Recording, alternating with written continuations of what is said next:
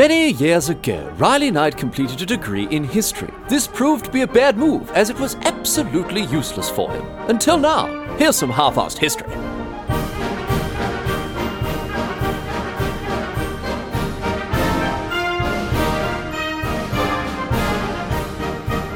What's going on, mate? Great to have you along for some more half-arsed history. This week on the agenda, going to be having a chat about Joan of Arc, who, of course, you've almost certainly heard of.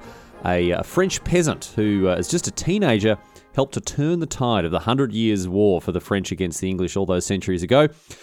Joan of Arc's story has obviously lasted a very long time and is very well known to us today, 6 centuries later, and with very good reason. There's a lot going on with it. She had a huge impact on the progress of the war, and perhaps most interesting too as well, she changed the entire nature of the war, the way it was perceived by people at the time, the way that it was fought. It was, she didn't just sort of come and rejuvenate the French army. She also had quite a profound impact on the way that the war was seen by the people that were fighting it. So we'll come to that, but I just want to address very quickly, obviously, some of you will be thinking, what with William Wallace the other week and now Joan of Arc this week. I bet a bunch of you expecting, Saladin coming up soon, then Genghis Khan and Barbarossa. I mean, yeah, look, this podcast is starting to run the risk of, becoming a rehash of Age of Empires 2. But, I mean, then again, El Cid is a pretty interesting bloke, so maybe... look, we'll see. Anyway, Joan of Arc this week.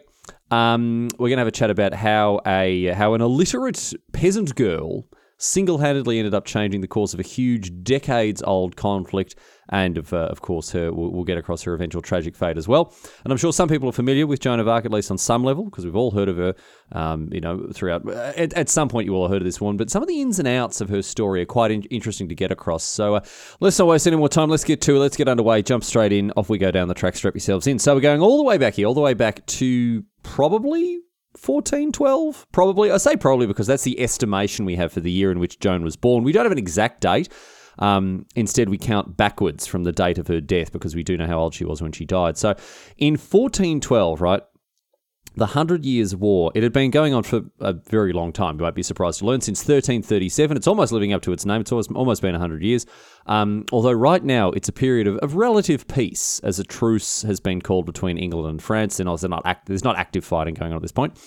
The war on a broader scale, it revolves around the rulership of the Kingdom of France. There's a succession of English kings who are pressing their claim on France, saying that, it should be ruled by the English king. And France obviously attempted to keep the two monarchies separate, keep the French monarchy and the English monarchy separate rather than, one bloke ruling both kingdoms. So the war had hit France very hard indeed. The English used a lot of scorched earth tactics as they invaded the continent, and much of the north of what is modern-day France is under English control when Joan is born. And to make things worse for France, the French king at the time was Charles VI, who was mad as a hatter. He kept forgetting who he was, forgetting he was king. He refused to bathe. He thought he was made of glass. A few sandwiches short of a picnic there, this poor bastard. So things, long and short of it is, things were not going well for France, and it only got worse in 1415 when the war began once again in earnest in what's known as the Lancastrian period, when the English king Henry V invaded Normandy. So Henry won a series of very important victories, most notably, of course, being the Battle of Agincourt, thanks to his longbows. You can go and hear more about that in episode 88. And in 1420, as a result of this sort of English resurgence back into the into the sort of the back end of the 100 Years' War, the Treaty of... Oh dear. Okay. Well, this obviously is a French history podcast right now. We're doing French history in this app, and I probably really should have done some research how to print. This one's an easy one too, but I tell you what, I'm not going to get a lot of them right. So I do apologise once again. Unreserved apologies to the francophones all around the world, wherever you may be. I do apologise for butchering your glorious language, just ahead of time because I know I'm not going to get it. This one, the Treaty of Troyes. It's just Troy and then es at the end. I know you don't say the s though, so it's not Troyes. Troya?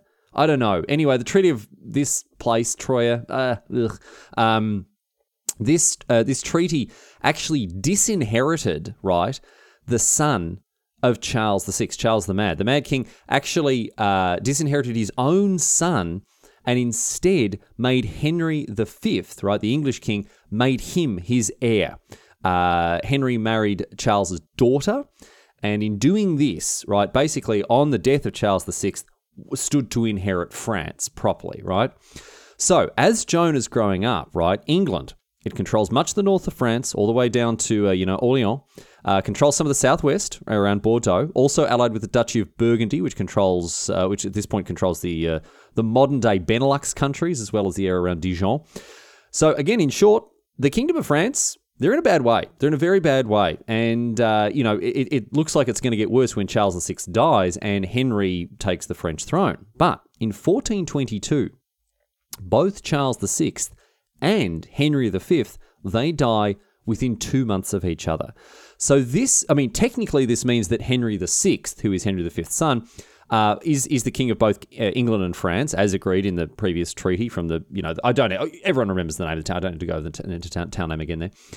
However, given the fact that Henry VI is just an infant, right, and given the fact that, this succession wasn't particularly popular with much of France, many French nobles and much of France in general still remains loyal to Charles's son, who is also named Charles, rather unhelpfully. He would become known as Charles VII, but at the moment he's known as the Dauphin. And they hope to see Charles the Dauphin fight the English and reclaim this disputed French throne properly for himself. So this is the backdrop for the childhood of Joan of Arc, or, of course, in French, I've had to address this sooner or later, right? Jeanne d'Arc? Jeanne d'Arc? Do you say the last C? I don't know. I don't know why. I was going to say, in the French language, why do they have all these letters at the end of words that aren't pronounced? And then I realized that my last name, you don't even say like half of the letters in it. So as an idiot Anglophone, I guess I don't know. I can't really talk. Anyway, Jeanne d'Arc, she's a peasant girl. She's the daughter of a farmer. Joan was born in Domremy, a village where her dad, Jacques d'Arc, and her mum, Isabelle Ramey, they had a small farm. Now, Domremy, it's surrounded by Burgundians, and as a result, Joan witnessed several raids on her French-aligned village as a youngster. Her village was loyal to Charles. And the story goes that in 1425, at the age of 13, Joan began to have visions. She began to receive visions which she claimed were messages from God. Now, she had been raised as a devout Catholic. She claimed to have seen various saints and angels who told her that she had to make her way to the French royal court and to the Dauphin Charles, the son of Charles VI the Mad, and aid him in reclaiming his crown. Now, she was apparently, right, according to these visions, she was the divinely appointed savior of France, and she was going to be the one to aid Charles in taking the throne and winning the war against the English. So these visions continued apparently for a fair few years, and so by the age of 16, Joan decides to act on them. She finally she goes, well, I better do what I'm told. It is God who's saying this after all, and obviously you should.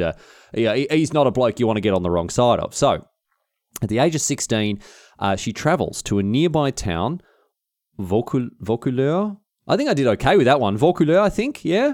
Oh, dear. And asked the garrison commander there, whose name was Robert de Baudricourt. I don't know. What is it going to be? Robert de Baudricourt or something like that. Anyway, old Robbo, right? She asks him for an escort to Chinon, where Charles, the Dauphin, is holding his court. Now, she was laughed out of town, right? She's laughed out of town. Baudricourt, he's not interested in it. He goes, get out of here, you bloody dirty unwashed peasant girl. Go and pick your turnips or do whatever you're doing, bloody hell. Because I'm not absolutely not interested in what you're having to say here. But she didn't give up. She returned shortly thereafter, and instead of going straight for the garrison commander, she actually brought some of the soldiers on side. A bloke named Jean de Metz, another man, Bertrand de Poulengy, really getting into it here, who actually believed what she was saying about her divine visions, and they believed that she was a messenger of God here. So the story goes that once these soldiers, once she'd brought them on side, once she'd convinced these blokes and maybe a couple of other people as well that, she was in fact who she said she was, they helped her get another audience with Baudricourt, and they convinced Baudricourt to help her. And now what she did, right, apparently by bringing him, by sort of convincing him to do this, right, the way that she did this was by predicting the outcome of a battle before the messengers had even arrived to report the actual outcome. So she went there and she's like, oh, this is what's going to happen. It's going to go like this. And then a couple of days later, the messenger was like, oh, you'll never guess what happened. And Broderick was like, oh, is it this? Like, oh, how'd you know? I was like, oh, apparently this dirty, unwashed peasant girl's the messenger of God. Beautiful. So quite a trick by Joan of Arc there. And she's brought this bloke on side. She's got these soldiers wrapped around a little finger.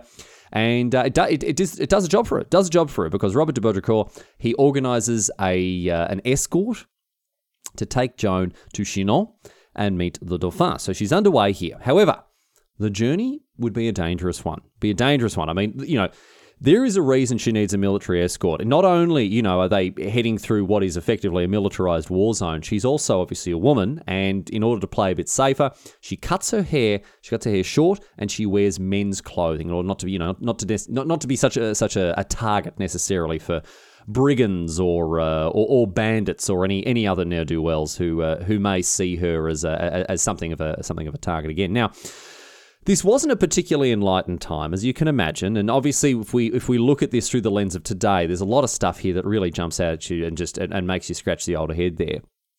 Because even the cross-dressing at a time like this was seen as something that wasn't, it wasn't looked upon particularly favourably by the powers that be. However, there were exceptions for women who were able to cross-dress in times where it would help them guarantee their safety, and so there was a precedent for this sort of thing. But again, at a time like this, it was the only sensible thing for her to do, heading through this war zone, dressed up like a bloke, cut hair, and it helped to keep her safe, helped to keep Joan safe as she travelled to Chinon with this escort. Now, she arrived there nowhere safe and sound, and she was granted an audience with Charles, actually. So she found it harder to meet with the old garrison commander than she did with the bloody, Dauphin of France here. She met with Charles, who was 26 at this stage. She's just 17. And she once again claimed to have received these messages from God, and there are a range of different stories, actually, as to how she established her credentials with the Dauphin, right? Because, she's just rocked up, this peasant girl, she can't read, she can't write, she says, hey, listen, God's been bloody whispering to me, let me know, I want to let you know what he's been saying to me. So how did she actually convince the king, or not the king at this stage, so the Dauphin, how did she manage to convince the Dauphin that she was actually, not stark raving mad? Well, there are a couple of interesting elements ago. There are a couple of stories I'll tell you in a sec, but I want to remind you that Charles the Younger here, he was a first-hand witness of what madness looked like. His father was insane, and he'd seen, someone afflicted with these terrible mental illnesses firsthand, and so that actually made him quite a good judge of whether, this young girl, this teenager coming and presenting herself to him was, similarly mad, and he didn't think that she was. And then, as I say, there are a couple of things that she may have said or did or done to bring him further on side. Now, we don't know 100% what actually happened here, and as I say, there are a few stories. One story goes that she actually picked an incognito Charles out of a crowd of strangers. He wasn't dressed up in all his royal finery, but she still said, you're the Dauphin, you're the bloke I've come here to see. So, she had no way of knowing that it was him, of course. We didn't have, Snapchat or bloody gossip rags or anything else like that back then, so you wouldn't have seen pictures. Not that kings and queens using Snapchat? I don't know. I'm in my 30s, mate. I don't even know what Snapchat's for these days. Anyway, so that was one of the, apparently maybe she picked him out of a crowd. Another story says that she recited back to him a prayer that he had made in private. So, God's playing a game of telephone with Joan there, saying, oh yeah, this is what the bloke said to me, so just let him know that. But another yet more intriguing story simply says that they had a private audience together. No one else heard what she said to him. And that was enough to convince him. What was said behind closed doors was enough to bring Charles on side. Now, again, we don't know. We probably will never know. As historian Marina Warner put it, she said, we will never know what happened at Chinon. It is one of the abiding mysteries of history. So it's very, very intriguing indeed. But what we do know is that somehow, some way, Joan of Arc persuaded Charles to pin his hopes on her. Once again, let's remind ourselves, an illiterate farmer girl from the sticks, a teenager with no military experience, all of a sudden was, well and truly in the good graces of this bloke who was trying to crown himself as the King of France. Now, I have to say, Charles did do his due diligence. He did his due diligence on Joan before, fulfilling her requests. Given that she was claiming to be a messenger of God, he had priests and clerics and theologians and all sorts cross-examine and question her. Now, his worry was that she was, a witch or a sorceress or, perhaps sent by the devil, something like that. And because if she were, and if this emerged, or if even there was the suspicion of this, the legitimacy of his claim to the French crown would be sullied by associating with her. Obviously, at this point, he is contesting his claim against the claim of Henry VI, who's just a youngster, so he can't have anything go wrong here. He really can't have any black marks against his name, and he doesn't want to, start promoting this peasant girl if it turns out that she's been possessed by the devil or whatever. However, Joan came back with a glowing report. She was, in the words of the clergyman, a good Christian, possessed of the virtues of humility, honesty, and simplicity. So, unbelievably, Charles backed her. Remember, this isn't a fairy tale. This actually happened. This is not a made-up story. This is actual factual history. Some farmer girl turns up at court one day, says she's having visions from God, and all of a sudden she's got the bloke fighting to become King of France bent over backwards to do what she says. I did some reading about this, and historian Stephen W. Ritchie explains this bizarre series of events excellently. This sort of contextualizes it for us a bit, makes us understand why this actually was reality and not just the far-flung fairy tale that it sounds like. This is what Ritchie has to say about it. After years of one humiliating defeat after another, both the military and civil leadership of France were demoralised and discredited. When the Dauphin Charles granted Joan's urgent request to be equipped for war and placed at the head of his army, his decision must have been based in large part on the knowledge that every orthodox, every rational option had been tried and had failed. Only a regime in the final straits of desperation would pay any heed to an illiterate farm girl who claimed that the voice of God was instructing her to take charge of the country's army and lead it to victory. In other words, right, this was Charles in what is very much a classic, it's so crazy it might just work situation. Joan claimed that she could lift the siege of Orleans.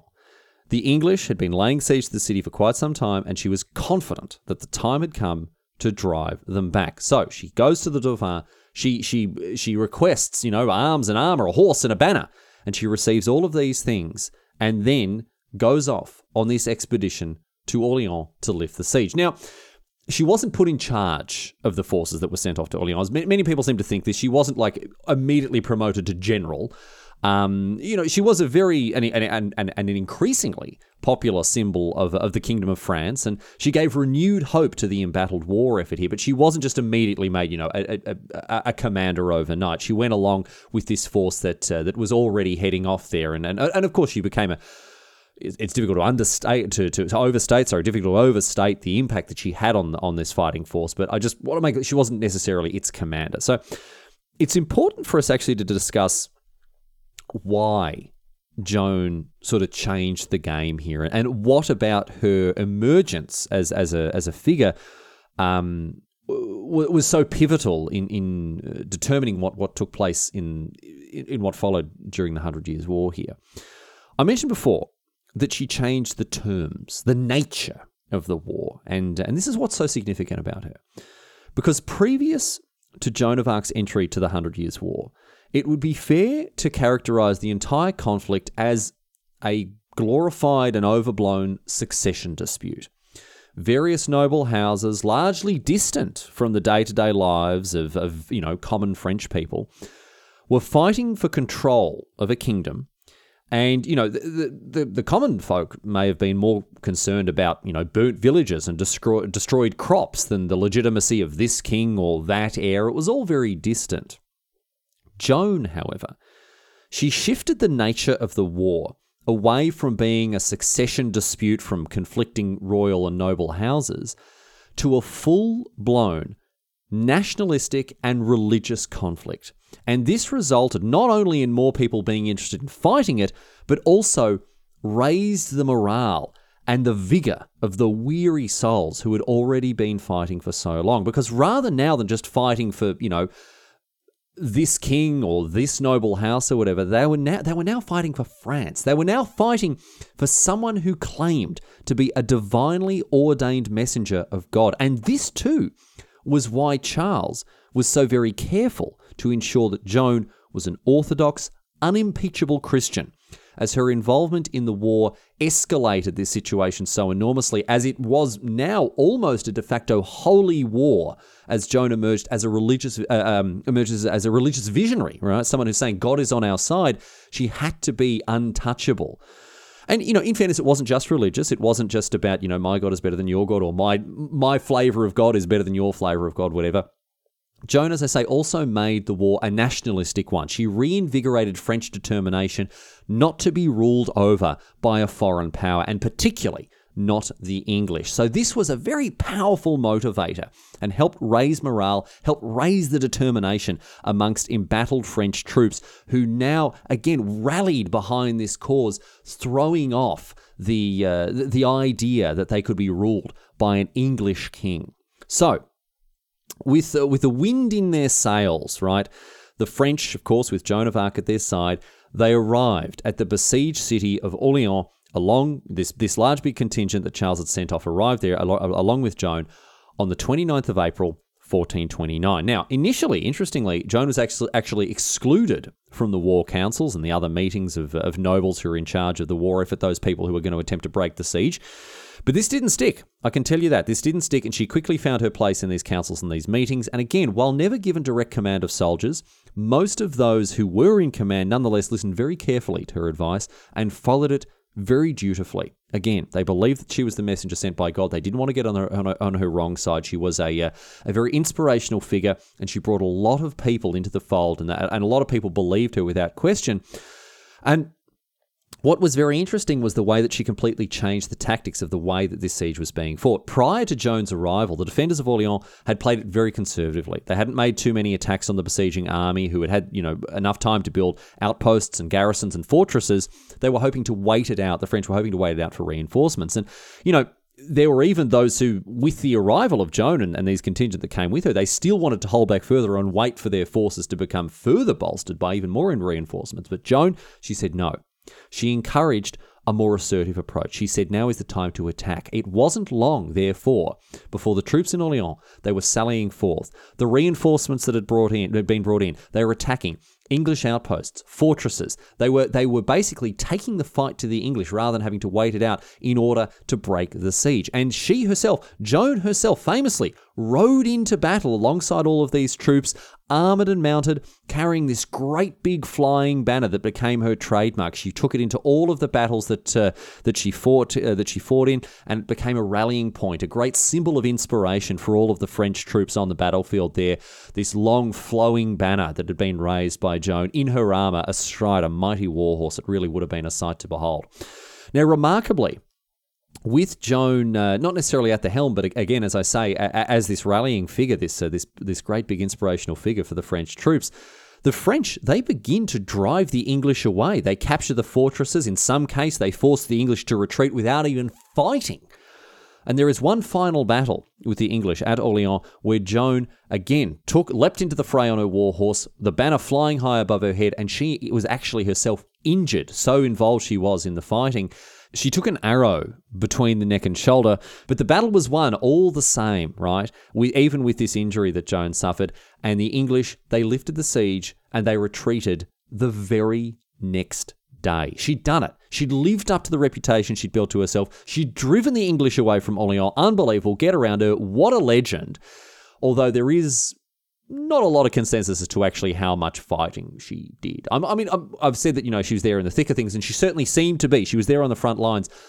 But she later claimed never to have actually killed anyone in any of these battles. She claimed to have preferred her banner to her sword, and which I guess kind of makes sense because, again, she was just a peasant girl. She wouldn't have been trained in the ways of war, but she claimed never to have taken any lives on the battlefield. But she was there in the thick of things, as I say, getting injured and really on the front lines, rallying the troops that were there.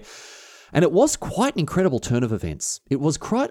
You think about what she achieved. It is just incredible. She broke the siege of Orleans, and this was the first major French victory that they'd had since since the colossal defeat they suffered at Agincourt almost 15 years ago, right, with the beginning of the Lancastrian phase of the war, the French had just been suffering defeat after defeat after defeat. And so this was a real reversal of fortunes from the French, and of course had Joan of Arc at its centre as a figurehead, a rallying point, a symbol of hope, a gift from God. The French were very quick to claim that their success here meant that Joan was indeed a sign of divine favour. Now, on the other hand, the English were just as quick to claim that Joan was clearly possessed by the devil and that theirs was the divinely favoured campaign. There is just no winning sometimes. But with Orleans safe and secure, right, Joan, she's not resting on her laurels. She suggests now that the French push the advantage. There wasn't a scrap of skepticism or doubt after she made this pronouncement with the French commander this time around. And Joan, she set off once again with a contingent of soldiers. They harried the English forces and they recaptured bridges up and down the Loire. Now, in the series of battle that followed, right, the English capitulated at every turn. The Loire campaign was a stunning victory for the French as they drove the English out of the area around Orleans. And it culminated with the Battle of Patay on the 18th of June in 1429, which ended up being the decisive victory for the French in the Loire campaign. It basically was a reversed Agincourt that meant that the English fled the Loire altogether. Joan was there, present to watch, banner unfurled, flapping above her head, as the French outmaneuvered the English longbows, attacking them from the flanks rather than, just walking into the meat grinder as they'd done at Agincourt. So they really, really did flip the script on the English longbows there. And as a result, the English army basically was all but destroyed. Many of their commanders were captured or killed, and the small number of English troops and officers that made it back were actually quite heavily scapegoated for the entire defeat with Orleans and the Loire campaign that the French had wrought here. So the English army, with it being broken and routed, retreating with its tail between its legs back towards safer lands, the French now had a free hand to recover and to consolidate their newly strengthened position. And this was huge. It meant that finally, the tide was beginning to turn and the French fortunes of this war were beginning to look a little better. So it looks like the punt that Charles had taken on Joan was really starting to pay off. However, she wasn't yet finished. She still wasn't finished. She wasn't going to let up the pressure here. In the wake of these victories, she said, the time had come to press Charles's claim to the throne, undo his disinheritance, and proclaim him as the rightful king of France. And that meant that, and as a result of this, she went to Charles, therefore, and she said he needed to make the journey to Reims and be coronated there, as was tradition. Now, Charles disagreed. He said he was happy to be crowned in Orleans, as Reims was, it was deep into enemy-controlled territory. It would be a very dangerous journey to make, especially after, this stunning victory. Maybe now was the time again to consolidate and not take any risks. But no. Joan said the power of the symbolism of being crowned in the traditional, in the proper traditional place in Reims would solidify, would really strengthen Charles's claim on the French throne. And it was a very, very important objective to achieve in order to legitimize him as the rightful king of France. Now, I'll let you guess who won this argument. I'll let you guess who won the argument between Charles the Dauphin and Joan of Arc. Before the end of June, the French, they're on the march. They're on the march to Reims. Once again, what Joan said goes, and once again, off they marched at her behest into what really was the heart of enemy territory. It was, on paper, a very difficult, a very dangerous undertaking that they were getting underway with there. However, right, so great were the victories that Joan and the French had won in Orleans and with the Loire campaign, right, that marching into the lands controlled by the English allied Burgundians ended up being an absolute walk in the park. The march to Reims hardly met any resistance whatsoever. In fact, quite the opposite. Almost every town and village that the French marched through immediately surrendered and pledged their allegiance to Charles instead. They could tell which way the wind was blowing. I mean, perhaps this actually indicated where their loyalties lay all along, potentially. But whatever the case, right? Whatever the case, Charles and, of course, Joan, they are kicking goals with both feet. They're recapturing, retaking all this land, most of it bloodlessly as well, as these towns just came into the fold with this soon-to-be French king. In fact, it was only I've actually forgotten how we decided to pronounce it. Look, the town where they signed the treaty that disinherited Charles, that one. Only this town, right? Only this town really offered any kind of resistance and tried to hold out. And this is because there was a small percentage of Burgundian loyal people there. But even that fell after a bloodless siege that lasted only 4 days. So the March to Reims, it demonstrated that Charles and Joan really were just on an absolute tear. The common folk clearly weren't hugely enamored by their English and Burgundian overlords. They came over to Charles very quickly. And so this march, which had been expected to be long and difficult and treacherous, it was the simplest thing in the world. And it led to an enormously important symbolic victory for Charles and for France, just as Joan had said. Because after arriving in Reims on the 16th of July in 1429, Charles was crowned as King of France the very next day in the traditional place that the kings of France had always been crowned. And so Joan of Arc, she was there. She paid tribute to the new king, Charles VII, as he's now known. And this further strengthened his position with the support, of such a legendary figure. But it legitimized his claim to the throne, as he was the one who was having the crown of France put on his head in the place that all of the kings of France had it done. So it really was an enormously important symbolic victory here for the French.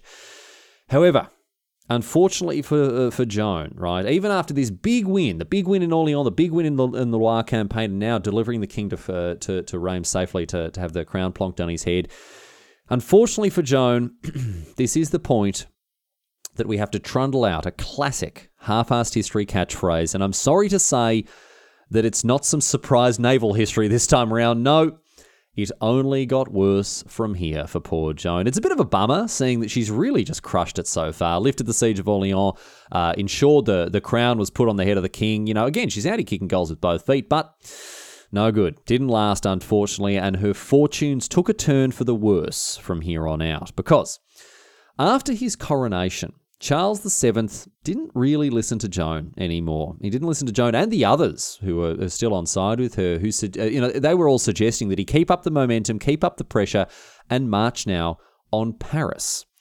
But instead, he negotiated a truce with the Burgundians, who promptly undermined the truce and used it instead as a way to reinforce their defences in Paris because they anticipated attack. And sure enough, by the time the truce expired and by the time the French were ready to attack Paris, it was far too late for them to capture the city with ease, and their attack failed. And what's worse, right, as Joan and all these other soldiers marched on Paris and try to make it fall, what's worse, fighting took place on the 8th of August, a Christian holy day, which strongly undermined Joan's image as a divinely appointed leader. As why would she be leading troops on the birthday of the Virgin Mary if again she is this divinely divinely mandated visionary here like that? So it really wasn't a good turn of events for Joan. She clearly didn't have as much influence over the king as she'd thought, and the king made a series of blunders that led to the siege of Paris in 1429 being ultimately unsuccessful.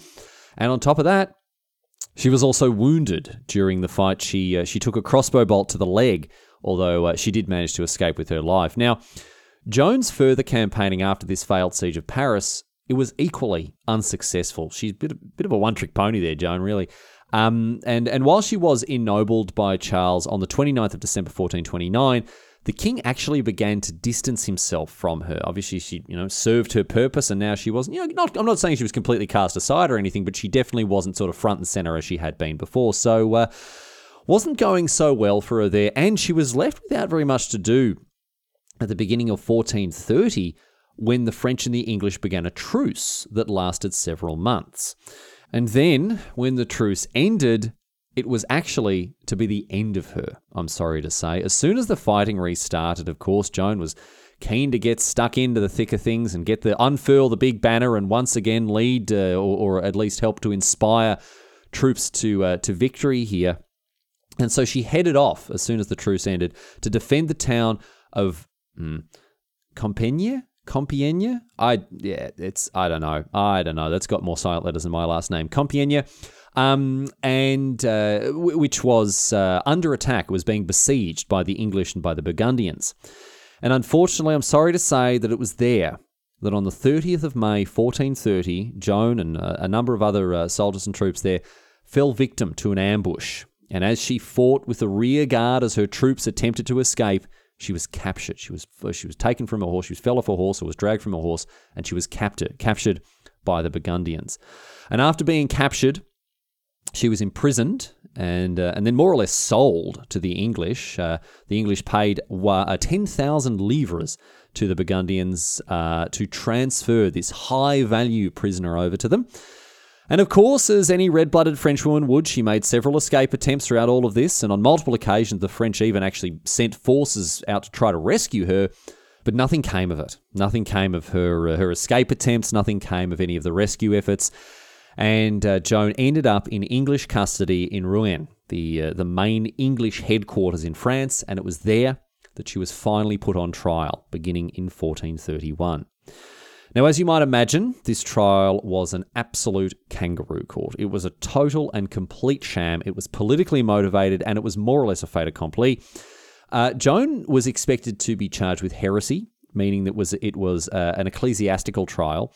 But it broke a ton of its own rules, this trial. It broke a ton of the rules that are expected of ecclesiastical trials at the time. The bishop, who was in charge of the trial, he had no jurisdiction.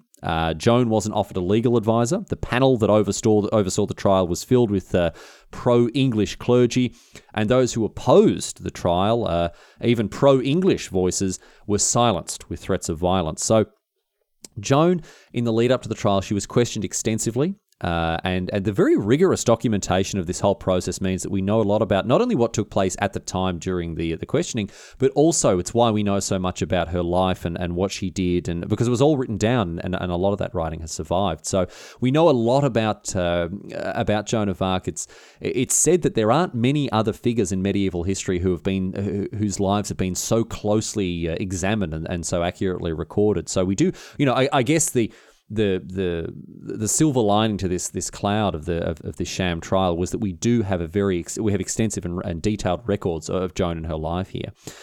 But the questioning itself, of course, wasn't even remotely fair. There was a huge political agenda that the English were attempting to follow through here. They wanted to discredit Joan, and they also wanted to discredit people that she was associated with. Not only were they trying to get rid of her as a threat, they were also attempting to discredit, of course, most importantly, Charles VII, and try to undo any legitimacy that he had gained from his association with Joan by painting her to be a heretic. Someone who had thrown in her lot with the dark forces of ensorcellation and what have you. And so, as a result of this, right, this was a lot of the proceedings were made public. And this backfired very badly. This backfired very badly on the English because they wanted to have this out in the public eye, so everyone could come and see. Oh, look at this! She's a charlatan. She's a heretic. She's a whatever. She's a warlock. She's a witch.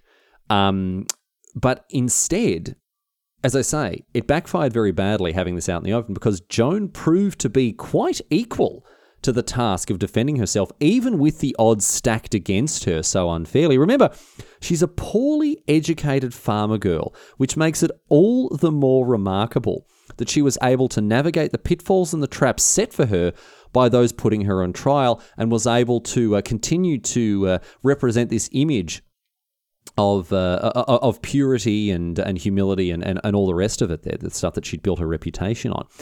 For example, right, there's a famous exchange from this whole proceedings here, from the questioning. You may have heard this story before, when she was asked if she knew that she was in God's graces, which is a weird question for sure. It's a weird question. There's a reason it was asked, as we'll come to. But she was asked, "Are you in God's graces?" And Joan's answer, very famously, was, "If I am not, may God put me there, and if I am, may God so keep me." Now, this might not sound like much, but the question is actually a trap, because if you say no to this question, if they ask you, "Oh, are you in God's graces?" you say no. Obviously, you've just outed yourself as a heretic, so that's no good. You can't say that. But if you say yes, you're violating another piece of church doctrine that says that no one can ever be sure, that no one can ever be certain that they are absolutely in God's graces. So basically the prosecution have tried the old, Lou, say what? Here on her? They've tried the old, oh geez, smells like updog in here, doesn't it? And it didn't work for her. She didn't fall for it. Didn't work on her. She's not going to get bamboozled. Joan ended up, turning her back on this. She absolutely got them. So good on you, Joan. Didn't fall for that one there. But as a result of Joan's quite remarkable self-defense, the investigation was instead moved behind closed doors, and Joan was interrogated in her prison cell instead. And this prison cell, by the way, I might add, was in a regular, English prison with soldiers and guards and the like, whereas under the rules for an ecclesiastical trial, she should have been kept in, an ecclesiastical prison, guarded by nuns. Now, she sought assistance wherever she could, especially rankling at the injustice of this whole trial, or so-called trial, the questioning, whatever else. But unfortunately for her, the taint of heresy meant that no one wanted to intervene on her behalf. Charles VII didn't want to risk his crown by being associated with the perceived heretic, despite the fact that she'd more or less won him the crown. And her attempts to contact the Pope and have him intervene also failed. Just no one wanted anything to do with her because, again, the taint of heresy was one that was very difficult to wash off once you were blighted with it. And nevertheless, in spite of Joan's best efforts to receive any kind of help or assistance whatsoever, the questioning continued. And as you might expect, the transcripts of her interrogation were later found to have been twisted or doctored. And, she just never really had a bloody chance from the outset, did she? She never had a chance. She faced 70 charges, everything from heresy to cross-dressing. And on the 24th of May in 1431, she was threatened with immediate execution should she not straight away sign a document of abjuration, essentially renounce everything that she'd said about being a messenger of God and whatever else, and also agree to stop wearing men's clothing. Now, in prison, she had stayed in soldier's clothing, and with a very good reason. She was wearing pants, boots, and a tunic, which were all very firmly secured to her with tightly bound cord. And, without getting into too much detail here, I don't want to get too graphic. This discouraged the threat of unwanted attention from those who were guarding her. She feared for her safety while imprisoned. But under the threat of being burnt at the stake then and there, Joan signed a document renouncing her claims of divine visions and promising to stick to orthodoxy and women's clothing from then on. And a document that she signed that, by the way, don't forget, she couldn't even read in the first place. So after signing this, she once again dressed in women's clothing. She was returned to the prison, but there, just 4 days later, she was once again found dressed in men's clothing. Now, why? There are two reasons here that have been put forward, and either both or one of them is true. It's never been conclusively determined here. She had requested, as I said, to be moved to an ecclesiastical prison and to be guarded by nuns, and this request had been denied. And she had said to her captors that she would happily remain in women's clothing were her safety guaranteed. Were she taken to one of these ecclesiastical prisons, she would happily stay, wearing women's clothing, as she would have felt safe there. But after having been returned to the regular prison, she was forced to change back into men's clothing again to protect herself from any potential abuse. And another story that was put forward later by witnesses, by one of the bailiffs actually in the years to come, claimed that the English actually denied her the women's clothing that they insisted that she wear. They had instructed her to wear this clothing and then in the prison took it off her. And so the only clothing that she had left to wear was men's clothing. So either way here, whatever the reason, Joan was once again found in men's clothing, and this was a very convenient legal trap that she had fallen into because she was declared at that point to have relapsed into heresy after having abjured. And doing so, being a relapsed heretic, this carried a death sentence. A relapsed heretic could be executed, and, despite the exceptions that ecclesiastical law had for women that allowed cross-dressing to protect themselves in situations like this. This was the defense that she attempted to mount while explaining why she dressed as in soldier's clothing on the battlefield or while traveling, because it was protecting her. It was safeguarding her there. So despite these legitimate exceptions existing in ecclesiastical law, this was all very conveniently ignored by the English, the people who put her on trial, the people who were determined to undo her no matter the cost here. And so as a result, Joan of Arc was deemed a heretic and she was sentenced to burn at the stake. And so it was that she was taken to a square in central Rouen, she was bound to a stake, and she was burnt to death. And after she died, the English, they burnt and then raked and then re-burnt her ashes to prevent any relic seekers from claiming part of her remains. And then they dumped the ashes in the River Seine. And that was the end of Joan of Arc, who was just 19 years of age when she died, after having fought to break sieges, after routing the invading English army, after reclaiming a kingdom for her king. She was burnt alive at the age of just 19. But this, of course, was not the end of her legacy, because the French, they went on to win the 100 Years' War. They, buoyed on, no doubt, by the momentum that she offered the French war effort in Orléans and in Reims. The alliance between England and Burgundy, it frayed and then fell apart, and Charles VII, he campaigned successfully into Normandy and Gascony and drove the English out. England, which was plagued with domestic issues in the late stages of the 100 Years' War, was finally defeated once and for all in the decisive Battle of Castellon in 1453, which ended the 100 Years' War in France's favour once and for all. And also in the 1450s, a posthumous retrial of Joan of Arc took place, and in 1456 it found that Joan was innocent and in fact a martyr. Instead, it was those who convicted her that were tainted with heresy. And she went on to eventually become canonized by the Catholic Church, although that took, another 500 years. It wasn't until 1920 that she was finally made a saint. And of course, since her death, she has grown to become a powerful and enduring symbol of France.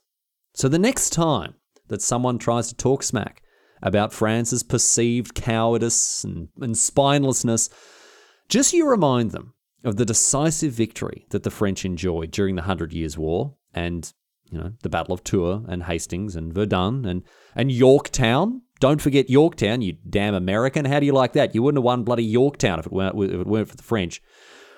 And remind them how a single French teenager led a nation back from the brink of defeat and after crowning a king, unflinchingly accepted her death in the flames.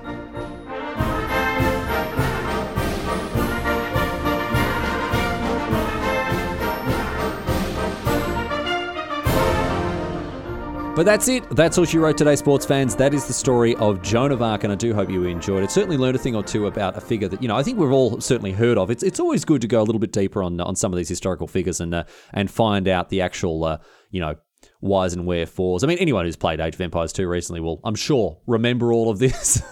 No, I'm not saying that was the main source of information I use for making this podcast. We don't need to get into that. That doesn't matter. Anyway, thanks for listening. All the normal boring housekeeping stuff coming your way. I'm going to do this very, very quickly indeed. Half-Arsed Of course, you can go there, subscribe to the show. There's a contact form if you want to get in touch and suggest an episode. Always love to hear from people. Any feedback or anything else, please send it my way. If you could leave a review on iTunes, that'd be helpful. I'm now getting to the point where I think it is safe to say I'm running out of t-shirts. So if you want a t-shirt, I don't expect to reorder them very soon. I have to be honest with you. I don't expect to reorder them very soon. If you want a t-shirt, you better get on that. I'm running out of sizes as well, so you better get on it very quickly if you want one. Still plenty of notebooks in stock though if you want to buy a notebook. And you can find the shop at halfarsedhistory.bigcartel.com. And if you just want to give me money and you don't want a t-shirt, hey, I've got a solution for that as well. Patreon.com/halfarsedhistory. You can support the show there. Thank you to all the special thank you to all the Patreon members who are continuing to give me money for just doing this dumb podcast. I don't really understand it, but hey, thank you all the same. I can't really begin to express how much I appreciate the support. Anyway, that is that for another episode of Half-Arsed History. I'll see you next week for more. I do hope to hear from you in the meantime. Leaving you as ever with a question posed on Reddit. Reddit historian Abu Ben Adhem wants to know, how come historical maps of France show the country in exactly the same orientation before and after the so-called revolution?